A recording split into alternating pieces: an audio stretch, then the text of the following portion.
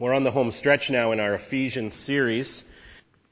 As you look at the big picture of the book of Ephesians, we've talked about this a number of times, chapters 1 to 3 are very doctrinal and theological, talking about the majesty of God, what God has done through Christ and the Holy Spirit, very Trinitarian. And then in the second half of Ephesians, chapters 4 to 6, Paul begins to make practical application to the Christian life from those doctrinal realities. He says, because this is true of God, this is now true in our life. And last week we saw Paul applying the doctrine of our union with Christ to our ability to live morally.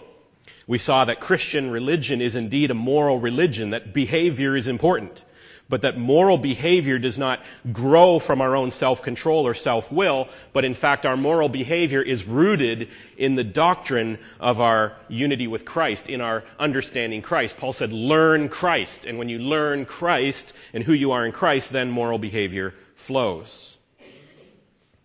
And now, as we move into this week, Paul's going to get a little more specific about more than just general moral behavior. He's going to address three spheres of the Christian life in society. He's going to talk about our life as Christians, as spouses in marriage. He's going to talk about our Christian life as parents with children. And he's going to talk about our Christian life as employees or employers in the workforce. So there's different spheres in social life in which we wear the Christian hat, so to speak. And so Paul is now delving a little more specifically into various spheres of the Christian life and how our roles as Christians are meant to play out because we are Christians. And I'm going to focus mainly on marriage, quite heavily on the marriage aspect this morning, but I will touch on briefly parenting and work as well near the end in application. And so Paul's going to explain that if you are going to get marriage right, you have to frame your marriage in the light of another doctrine. Again, practical reality is going to come from doctrinal truth. And the doctrinal truth that Paul is going to root this in is the doctrine or the truth of the relationship of Christ and the church. And so he says, if you as Christians are going to get your marriages the way God wants your marriages, you have to understand the relationship of Christ to the church. And if you frame the husband-wife relationship in any other way than as Christ and the church, your marriage will not make sense. It won't work. And so what Paul is going to teach here this morning is going to come across as very countercultural. This is a very short couple of paragraphs, but just look at all the social issues and social discourse that the Apostle Paul is going to stir the pot on here. Things like the definition of marriage, equality, dignity, gender, parenting, human rights, classism. Right? Like if you're having a dinner party and conversation is sort of lulled into an awkward silence, just bring up Ephesians chapter 5, 22 to 6, 9 and just see how things liven up. Right? Because you got all of these issues, right? Gender, equality, human rights, dignity, authority. It's all in there. Paul's just like stirring up the pot. Right? And it only takes a couple of sentences. But the Christian life and Christian values in these social spheres, it's going to rub up against, and it's going to be very different than any cultural or social instincts that we have apart from God. Doesn't that make sense? If you have cultures and societies that have been running from God and fleeing God and rebelling against God for generation upon generation, then when God comes along and says, here's the way things work in my family, there's going to be differences, right? And they're going to rub up against each other. And that's what happens here because Paul comes along and says, this is how marriage and parenting and work and employment works in the sphere of how God would have us live as Christians. And that rubs up against our social and our cultural instincts. This is where the rubber meets the road. This is where we as Christians have to decide, is the Bible true all the way through, or do we just pick the parts of it that we like? As Tim Keller has stated, and I like the way he sums this up and phrases it so simply. He says to Christians, if you find that your God never disagrees with you, then you are probably worshiping a glorified version of yourself. Right? At some point when we're reading the Word of God, when the Creator of the universe is speaking to us, we have to disagree at some point or else we're just worshiping ourselves. Right? We've just taken our own ideas and decided to project them onto God. And so let's read this text and see what it has to say, mainly about Christian life and marriage, and how we understand it in light of Christ and the church, and how it rubs up against our own 21st century culture in North America. And let me just pray before we read Ephesians 5:22 to 33. Father God, we thank you for your word. We thank you for this morning that we get to sit under your teaching. We thank you for your Holy Spirit that opens our eyes to it and softens our heart to receive it. Father, we pray that it would be transformative, that it would make real difference this week and in the weeks to come and in the years to come in our lives and in our marriages and as we parent and as we work in this community. We pray this in Jesus' name. Amen. So Ephesians 5, I'm just going to do the part on marriage, 22 to 33. Wives, submit to your own husbands as to the Lord, for the husband is the head of the wife, even as Christ is the head of the church, his body, and is himself its Savior. Now as the church submits to Christ, so also wives should submit in everything to their husbands. Husbands, love your wives as Christ loved the church and gave himself up for her, that he might sanctify her, having cleansed her by the washing of water with the word, so that he might present the church to himself in splendor, without spot or wrinkle or any such thing, that she might be holy and without blemish. In the same way, husbands should love their wives as their own bodies. He who loves his wife loves himself, for no one has ever hated his own flesh, but nourishes and cherishes it, just as Christ does the church. And because we are members of his body, therefore a man shall leave his father and mother and hold fast to his wife, and the two shall become one flesh. And this mystery is profound, and I am saying that it refers to Christ and the church. However, let each one of you love his wife as himself, and let the wife see that she respects her husband. And then it goes on down to 6:9, but I'll touch on that later. So first of all, we look at marriage and culture, and the first thing we want to be aware of here is just how countercultural this teaching is. Not just counter to our culture today, which is how it lands on us. And we think the first part is very countercultural to us today, right? But this was countercultural in Paul's day. The first part was countercultural the first part was not countercultural in his day. The second part was. This whole section, Paul is at odds with whatever culture he encounters. Okay, this was countercultural when Paul spoke it, considering the Roman culture. You have to understand, in the Roman or Greek culture that Paul is speaking into the city of Ephesus here, marriage was a very simple social contract. It was not romantic. It did not very often involve love. Marriage was generally an agreement between two families. Parents would consult in their social circles or in their class of society, that they moved in, and they would look for a pairing that would improve their social standing. And this is why, if you remember Shakespeare, this is why Romeo and Juliet was such a scandal, because they were different classes of society, and they weren't supposed to marry because of love, and, everybody was all upset about Romeo and Juliet, because it was the wrong social classes marrying out of love instead of duty. And so in Roman culture, marriage was negotiated, and gifts were exchanged, the dowry or the payment that came with the bride was agreed on, and a contract was written up, and then the whole deal was sealed at a ceremony with a kiss. Did you know at your wedding that you were participating in a pagan ritual? Might want to rethink that. No, I'm just kidding you. Don't make more of it than it is. Just keep kissing your brides. That's fine. But that's where that came from. So this is, in Roman culture, marriage was pretty easy, and so was divorce. Marriage was a declaration to live together and have children that would be heirs of the father. Divorce was simply a declaration that the union was over. And if a woman was divorced, she could expect to receive her dowry back in full, and she would just go back to her father and potentially start over again. And that was it. The contract was unwound, and that was that. And so the point here is that marriage was not primarily rooted in love. It was not a covenant. It was a contract. It could be easily dissolved. And then beyond marriage, within the Roman household, it was ruled by the husband, the pater familia. The father could legally disown his children. He could sell them into slavery. He could even kill them. After a baby was born, the midwife just set the child on the ground before the father, and the child was only accepted if the father picked it up. If the father didn't pick it up, because it was deformed or for whatever reason, then it was exposed. And it was exposed in various places in the city that people knew about, and it was left there, either to die, or people could come and pick up that baby and raise it and then probably sell it into slavery later on. But the father had ultimate dominion over his household. It was the father who decided. And the wife, or the mater familia, was usually about 10 years younger than the husband and didn't have any formal authority in the household. So just hold on to that idea of Roman marriage and Roman households as Paul is speaking into this text. And then also now consider our 21st century North American culture. 2,000 years later, we can see the similarities and the differences that exist in our current social attitudes towards marriage. In our culture today, in the last 20 to 30 years, marriage has become the definitive sphere of debate in our culture with regards to equality, rights, gender, power, self-determination, parenting, and a whole bunch of other topics. Marriage has basically become the center of debate in our culture.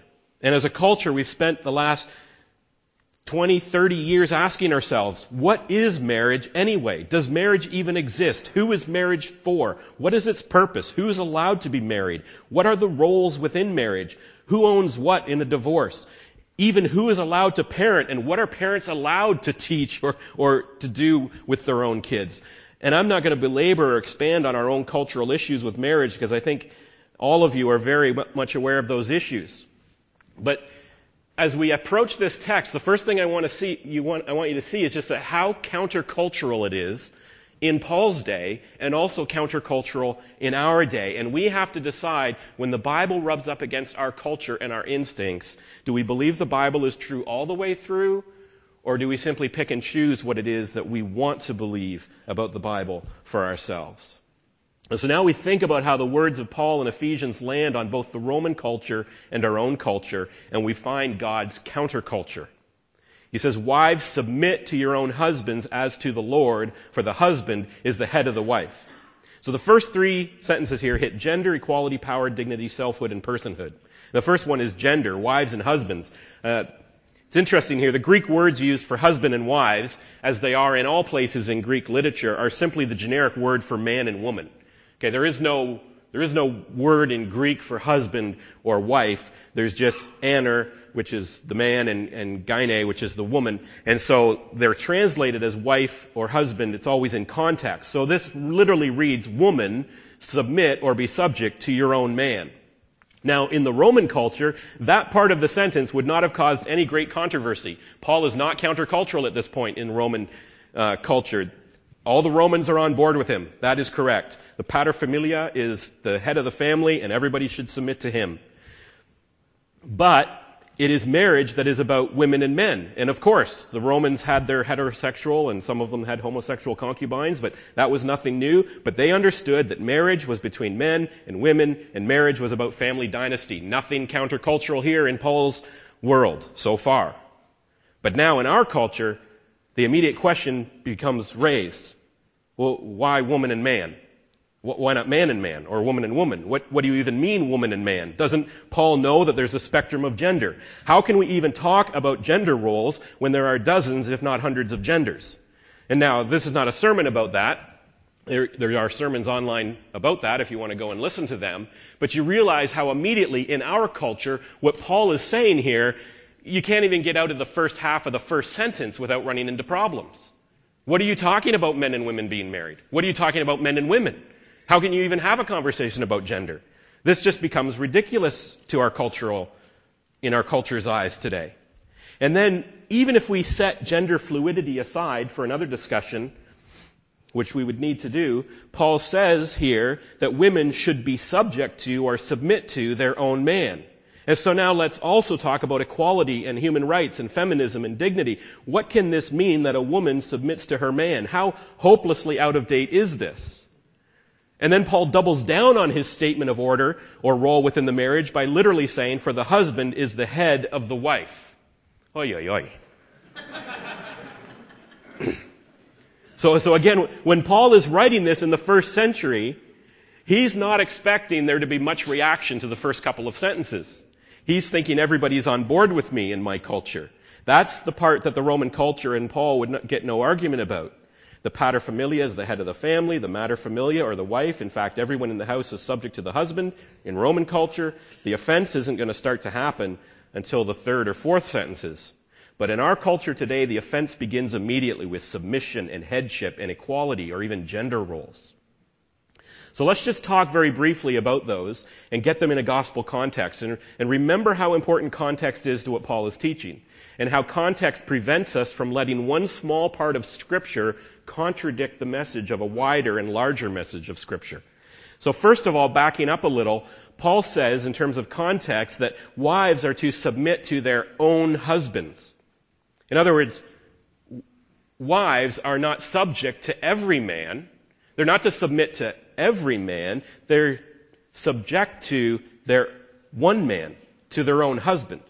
And so these verses can't be taken as a blanket statement about the inequality of all women to all men. Wives are subject to their own man, not to just any man. And they're only subject to one man. They're not subject to any other man. They're only subject to their husband. And to emphasize it, likewise, Paul says that husbands are to love your own wife.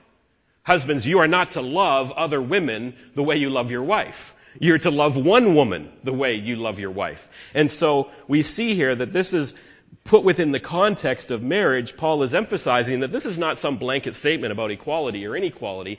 This is about a relationship between two unique people, and only those two people. You only submit to your husband, and you only love your own wife only in this way. So, in terms of equality, Paul is saying that not all women are universally subject to all men. He's saying there's a unique sphere of the Christian life, this sphere of marriage in which there's special roles for the husband and wife. He's not talking about at work. He's not talking about in government. He's not talking about at school. He's not talking about out in society in general, that this is how women and men are to interact with each other. He's saying only in this sphere of marriage, with your own husband and your own wife, do these roles take place. They don't apply in other spheres of society. Then we can see it again. That's the first context. Then we see the immediate context of submission, that we have literally from the sentence that Paul writes directly before verse 22. In verse 21 gives us two important pieces of context that are very important to understanding how this marriage relationship works. In 5:21 he says, of all Christians, submitting to one another out of reverence for Christ. And so we learn that Christian submission is mutual. It's towards each other. And, it's the important part, that this mutual submission is rooted in reverence, or I would use the word treasuring or cherishing or worship of Christ, right? Both of these conditions of Christian submission become increasingly important and clear as Paul continues to unfold this text. The fact that it is mutual and the fact that it's rooted in both people treasuring Christ. And as you treasure Christ or reverence Christ or cherish Christ, then your submission is mutual and it's a Christian submission. And then a little earlier, we get more context in Ephesians. Paul gives another broad context for Christian relationships with each other. And husbands and wives are not exempt as Christians from these. Ephesians 4:32, he says, be kind to one another, tender-hearted, forgiving one another, as God in Christ forgave you. So just within the immediate context of Ephesians, when we talk about the submission in the context of the husband and wife, in order for it to be Christian in its character, it has to be mutual, it has to be kind, it has to be tender-hearted, it has to be based on mutual forgiveness, it has to be in light of treasuring Jesus, and it has to be done in the sphere of understanding that we are sinners who have received the mercy of God's forgiveness. Because it's important in reading that to understand that whenever two people get married, it's two sinners who say, I do. It's always two sinners who are getting married. It's two sinners who will be bringing their own sin and the grace of God into their marriage. And so this Christian submission that Paul is talking about in context, this Christian submission to each other inside and outside of marriage, is in the context of knowing that we are mutually sinners, both forgiven by God, called to be kind to one another. It's such a simple command. Just be kind to each other. And to submit to each other because we treasure or cherish Jesus. That's the context of submission and headship. And so that context throws out the window any notion that submission would look like subjugation. And you need to hear the difference. Submission is not subjugation. They're different words and they're different meanings. There is nothing unkind or demeaning or harsh or non-reciprocal in Christian submission. Paul has not forgotten what he just wrote down 30 seconds earlier. Right? He didn't say be kind to one another and tender-hearted and submit to each other in reverence for Christ and then said, husbands, dominate your wives. Right? He didn't forget that he just wrote that 30 seconds ago. So the context of Christian submission and the context of Christian headship has to be within the context of being kind and tender-hearted and mutual and in reverence for Christ. Otherwise, it's not Christian submission and it's not Christian headship. And then there's one more context I want to give you looking at this idea of submission in Jesus himself, since we are meant to learn Christ in order to know how to behave. And this is what we learn about how we learn to be like Christ in our humility.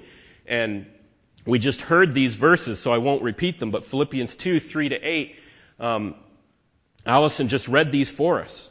These verses in Philippians describe Christ who, not counting equality with God something to be grasped, humbled himself, submitted himself to the rough treatment of his own creation to the point of death on a cross for us. That is submission, and that is also headship. Christ is the head of the church, and this is the headship of Christ in context. And so, Jesus, who we treasure, we see here a Christ-centered marriage now as we continue in the text. Jesus, who we treasure, has given us an example of what his headship and what his lordship looks like.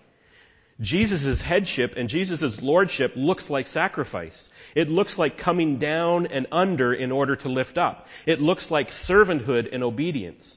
And it's here that Paul grounds the Christian marriage firmly in the doctrine of Christ's relationship to the church. And let your eyes just scan the next few verses in Ephesians 5. He says the husband is the head of the wife, even as Christ is the head of the church, his body, and is himself its Savior. Now as the church submits to Christ, so also wives should submit in everything to their husbands. Husbands, love your wives as Christ loved the church and gave himself up for her. And so now when we ask of the text and we ask of ourselves, what does headship and submission or subjection mean? We know from this context what it can't mean.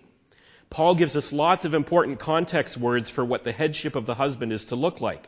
Wives get 3 verses, husbands get 6 verses. So you guys got to pay attention. This section of the text would be very countercultural now to the Roman society. Okay, the first part, the Romans were all on board. The Romans and the Greeks in the first sentence were like, Paul, you're absolutely right. Men are the head of the household. Wives should submit. They were on board. Our culture was rejecting that part. Now, the Roman culture is upset. Okay? Now, these verses is where Paul is countercultural to the Roman society. But it's grounded in these 2 core biblical truths, as already mentioned. The primary one being that Christ and the church, and the secondary truth of becoming one flesh or one body in marriage. And I just want to show you here how 2 doctrines or 2 truths are now to inform how we are to behave as Christians. He says, husbands, love your wives as Christ loved the church and gave himself up for her, that he might sanctify her, having cleansed her by the washing of water with the word, so that he might present the church to himself in splendor, without spot or wrinkle or any such thing, that she might be holy and without blemish. And you see here now the key words that Paul has put in here that describe what headship looks like. First one being love, and gave himself up for her. A Roman paterfamilia who was tracking along very well at the beginning with the head of the house and the husband being the head of the family would suddenly be either very amused or very angry at this idea. He'd be like, love her, give myself up for her. Okay, Paul, clearly you have a different idea of what submission means than I do. Yes, that's the point. Paul does have a different idea of what submission means than what the culture thinks. Christian submission is nothing like the cultural idea of submission. This picture of Christ and the church is of selfless serving and protection, so the husband first has a protecting and a redeeming role to play in his headship. Christ rescued his church and protects his church, and in the same way the husband should be protecting his marriage and guarding the marriage from anything that could threaten the marriage. Men, I ask you, do you guard your marriage? Do you protect your marriage the way Christ protects the church? That is the headship that you're called to. Just as Christ protects his church, you are to protect your marriage. You are to protect your bride. Do you protect the covenant that you have with your wife?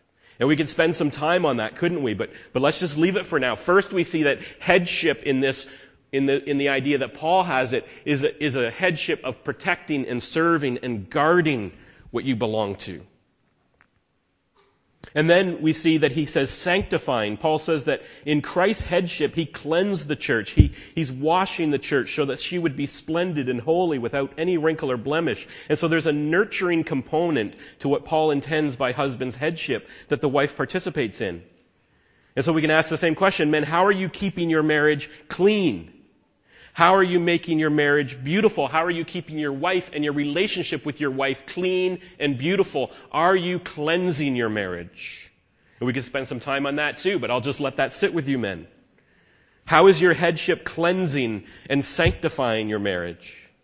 And if you drop down to verse 32, you see Paul says clearly, this is a mystery, but I'm speaking of Christ in the church. The word mystery here has been used before in Ephesians and in other letters by Paul. And the mystery that he's talking about is not something that we're not able to solve. It's not a mystery like it's a riddle and we don't know what it is. The mystery that Paul's talking about is something that was hidden in the past but is now made plain. And the mystery that Paul is always talking about is that Jesus has united Jews and Gentiles and that there's no longer a wall of hostility. He's the founder of a new covenant that unites all believers in one body under himself. That's the mystery. And so the love of Christ is a covenant love. It's not a social contract. It's not something negotiated and sealed and then unwound if it doesn't work out. Husbands, your love is covenantal like Christ's mysterious love for the church, that he would unify sinners together in one body. A contract says, I will do X as long as you do Y. And when you stop doing Y, then I can stop doing X. But a covenant says, I will do X whether you do Y or not. And that's God's covenant relationship with us. He said, I will rescue you. Your hearts will wander. You will betray me. You will walk away from me. You will sin again. But I have covenanted with you that Christ is sufficient and you can't get out of this covenant relationship that I have. It's one-sided. I've decided. I've chosen you. And that's what our marriages are to be like. Paul says this is a mystery. I'm talking about Christ in the church, but I'm also talking about your marriages. This is what Christian marriage is. This is what headship and submission looks like. So not only is the husband to love his wife primarily as Christ loved the church, but Paul provides a second biblical doctrine to the husband, that he remember that he and his wife are one flesh. The idea of one flesh marriage is a biblical truth that Paul refers to here by going back to Genesis 3 and quoting this fact that therefore a man shall leave his father and mother and hold fast to his wife, and the two shall become one flesh. And it's in that biblical truth that Paul grounds his instruction to the husbands. He says you should love your wives like you love your own bodies, because he who loves his wife loves himself. No one ever hated his own flesh, but nourishes and cherishes it, just as Christ does the church. So he's saying this truth about you being one flesh with your wife is to tell you again how much you are to love her. Love your wife like you love yourself, because you're one flesh. And then he gives us some more context words, namely I'll just pick up on nourish and cherish. And they're very tender terms here. Nourish is anatrepho, and it's used as a parent raising a child. Acts 7:20 refers to Moses being born, being beautiful in God's sight, and being nourished in his father's household. And it's the same word in Hebrew used by Joseph toward his brothers, that he will provide for them, that he will nourish them in the famine. And so the husband has a protecting role and a cleansing role, and the husband also has a supplying role, a providing role, that the husband is to be nourishing the marriage. And then cherish, thalapo, in the Greek. It's only used one other time by Paul. And the one other time that Paul uses this word cherish, it relates to his own care for the church in 1 Thessalonians 2:7. He says, but we were gentle among you, like a nursing mother, taking care of, and that's the word thalpo, cherishing her own children. So the husband has this tender-hearted care in his love towards his wife, in his headship. And so here's how Paul has framed Christian submission and Christian marriage. If I can just sum this up, as Paul has now, counter to our culture, counter to his culture, said submission and headship is nothing like what you expect out of your culture. Submission and headship is now redefined by the way I'm explaining it to you. This is how I read it in my words. Husbands, you are to take the lead in love of your own wife. And wives are to submit to the love of their own husbands. That's how Paul has framed marriage. He says, husbands, take the lead in loving your wife as Christ loved the church, and wives, submit to the love that your husband is showing. That's how he's framed it. Just as Christ leads in loving the church and the church submits to Christ's love, just as a person leads in loving themselves and submits to their own self-love, there's no escaping the text here. This is how it's framed. Paul is saying, husbands, take the head, take the source, take the lead in loving as Christ loved, and wives, submit to the love of your own husband. Now, if that's how Paul has framed marriage, I suppose, again, coming forward to our culture today, I suppose the only objection left to be raised in our culture would be phrased something like this. But why can't the woman take the lead in love and the man submit to the loving of his wife? I suppose you can ask that question. I mean, if there's wives out there that wanted to make that argument, she could. And we could ask, why is it, very sincerely, we could ask God, why is it in this sphere of life, within marriage, not in government, not in school, not in work, not in other areas, but why is it in this sphere of Christian life does God have a mutual, equal, but different roles for men and women? Why is that? Why does he say men take the lead and women submit to the love of your husband? Why doesn't he say wives take the lead in love and husbands submit to the love of your wife? Why is it mutual but different? Why is it uneven? And that's a good question. And I suppose we could speculate on reasons that are rooted in creation and physiology or psychology or nurture or nature or child raising. There might be lots of reasons that we could look to and say, well, this is why God structured marriage this way. But we don't need to get into all those things. Because primarily, why has God structured marriage this way? Paul makes it clear. Because of Christ and the church. There is a specific picture of love that God wants to show through marriage. And I guess I would ask, why would we deny God the right to show his love the way he wants to show it? God wants to show love in a particular way. He wants to show the love of Jesus Christ and the church in a particular way in marriage, and that's why he has structured it this way. And again, in Roman society, this would be so countercultural, what Paul writes here. The Romans would be thinking, what is he talking about nurturing and cherishing a wife? What is he talking about this mutual submission, of esteeming one another more highly than yourself, of humbling yourself to protect and redeem the other person? That's not how Roman paterfamilias rule their household. It would be so odd to them. And it's so countercultural in our society today.